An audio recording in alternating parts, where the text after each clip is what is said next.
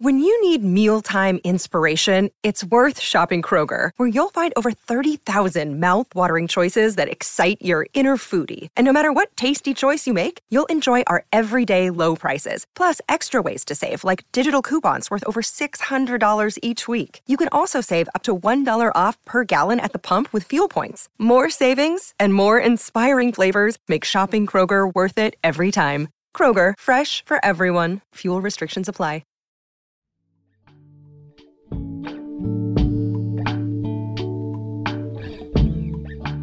Happy Dragonflight release day.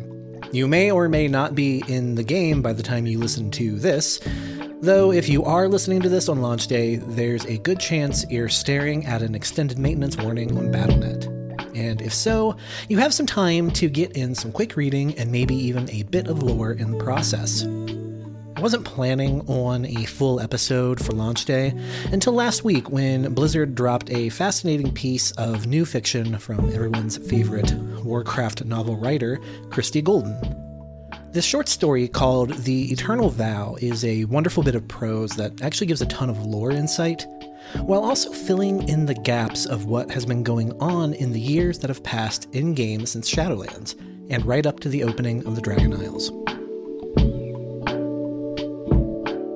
I'll give you the rundown of what's important to know here in a second, but first, just some small show business. The podcast continues to grow, and for that, I thank every one of you that has checked out even a single episode of VOA. Without all of you, I could not do it. So, let's keep going into 2023. I would be grateful if you could all rate us 5 stars on Spotify or write an Apple Podcast review, as those are the most significant ways we can grow.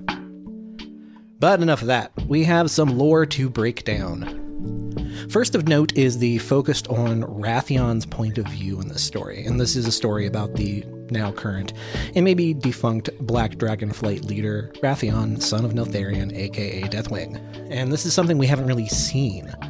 Wrathion is a somewhat contentious character in the lore because at times he's been seen as a Deus Ex Draco, showing up purely to give the good guys a solution to all their problems. It's nice to see Wrathion here, kind of wallowing in some misery and drinking away his problems in Pandaria, and this also fully establishes that the Wrathion we saw in and around the Ny'alotha raid wasn't actually him, but an illusion. But even that has managed to affect the young dragon. He doesn't feel particularly like a savior and still has a ton of trauma surrounding his father, which, yeah, I get that. However, the big thing here is twofold. First, this feels like the beginning of Wrathion stepping into the role that his father once served as the Earthwarder, as he sort of traces the steps of Neltharion's work, and it really feels like they're building towards Wrathion stepping into a greater purpose, even if he doesn't really know how to feel about that yet. The second big takeaway from this story is how it appears that there's a greater harmony among Alliance and Horde, something we've talked about for the last couple of weeks now, especially given that everyone is invited to the wedding of the century of Lor'themar Theron, Regent Lord of the Blood Elves, and First Arcanist Thalrissa of the Nightfallen, which apparently was one of the many things that happened during this time skip from Shadowlands to Dragonflight. There's actually a very cute interaction between the two of them, involving their proposal if you go out to the Zeppelin Tower where the Dragonflight pre-event stuff is being held that I highly recommend, which not only mentions the time jump, but also gives some background into how they came to know one another. It's also just really cute. And I love all that. This whole wedding portion of this short story is the kind of stuff I've wanted more from WoW for years. Characters just being allowed to be themselves, have fun, and interact without the brooding and foreboding that always seemed to hang over World of Warcraft until recently.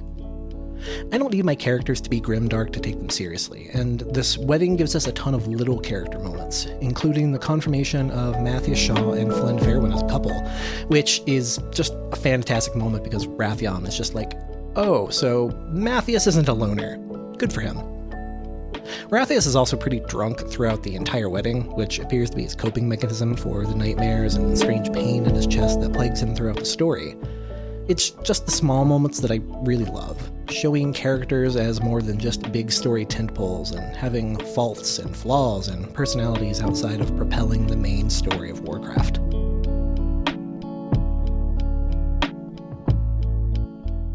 And related to last week's episode, we also see a familiar and new name pop up in Kurog Grimtotem, appearing at the wedding and specifically hounding Wrathion. If our theory is correct that Neltharion imprisoned Raszageth in the Vault of the Incarnates in order to experiment on it, then we could be seeing Kurog blaming Wrathion for everything that's happened around them. Regardless, Kurog appears to be a normal Tauren here, so it will be interesting to see if players get to see the transformation that he undergoes as the leader of the Primalists, at least the on-the-ground leader of the Primalists. And another note is the camaraderie between the two near-flightless dragon aspects, Kalecgos and Wrathion, sharing in not only the fact that their fathers fell to shame, but also reflecting on friendship that existed between Malygos and Neltharion, which is easy to forget. Kalecgos is a weird lore character, because while he's always been around, his story isn't the most well-defined. You might remember that he plays a pivotal role in the Sunwell raid, but you'd only know that if you read the Sunwell trilogy and the manga Day of the Dragon involving him and Avina before being captured by the Burning Legion. But here he is, having a heartfelt moment with Wrathion before we get a whole bunch of dragon interactions between the various aspects, which, once again, something we just haven't gotten a lot of in the lore up to this point. It's fantastic to see all these characters just talking in earnest for once, and I hope it's something we see more of in Dragonflight. The short story is worth more of your time than I expect it to be, and Christie Golden knocks it out of the park once more. I hope that this is a sign of lore to come down the road, and I'm looking forward to seeing more of Wrathion's story play out, as I'm guessing that his is the through line that will keep kind of tugging on as the patches and the story kind of roll out. But first, we gotta get that server back online. Well, we'll see you out in the Dragon Isles, friends, and remember to subscribe and review us, and maybe consider throwing a few gold at your favorite podcast host over on our Patreon at patreon.com/Essence of Azeroth. And also, you can join our guild. Great time to get your free evoker and bring them over to Asgalore on the Horde side, and we can all fly together. Anyways, we will see you next week.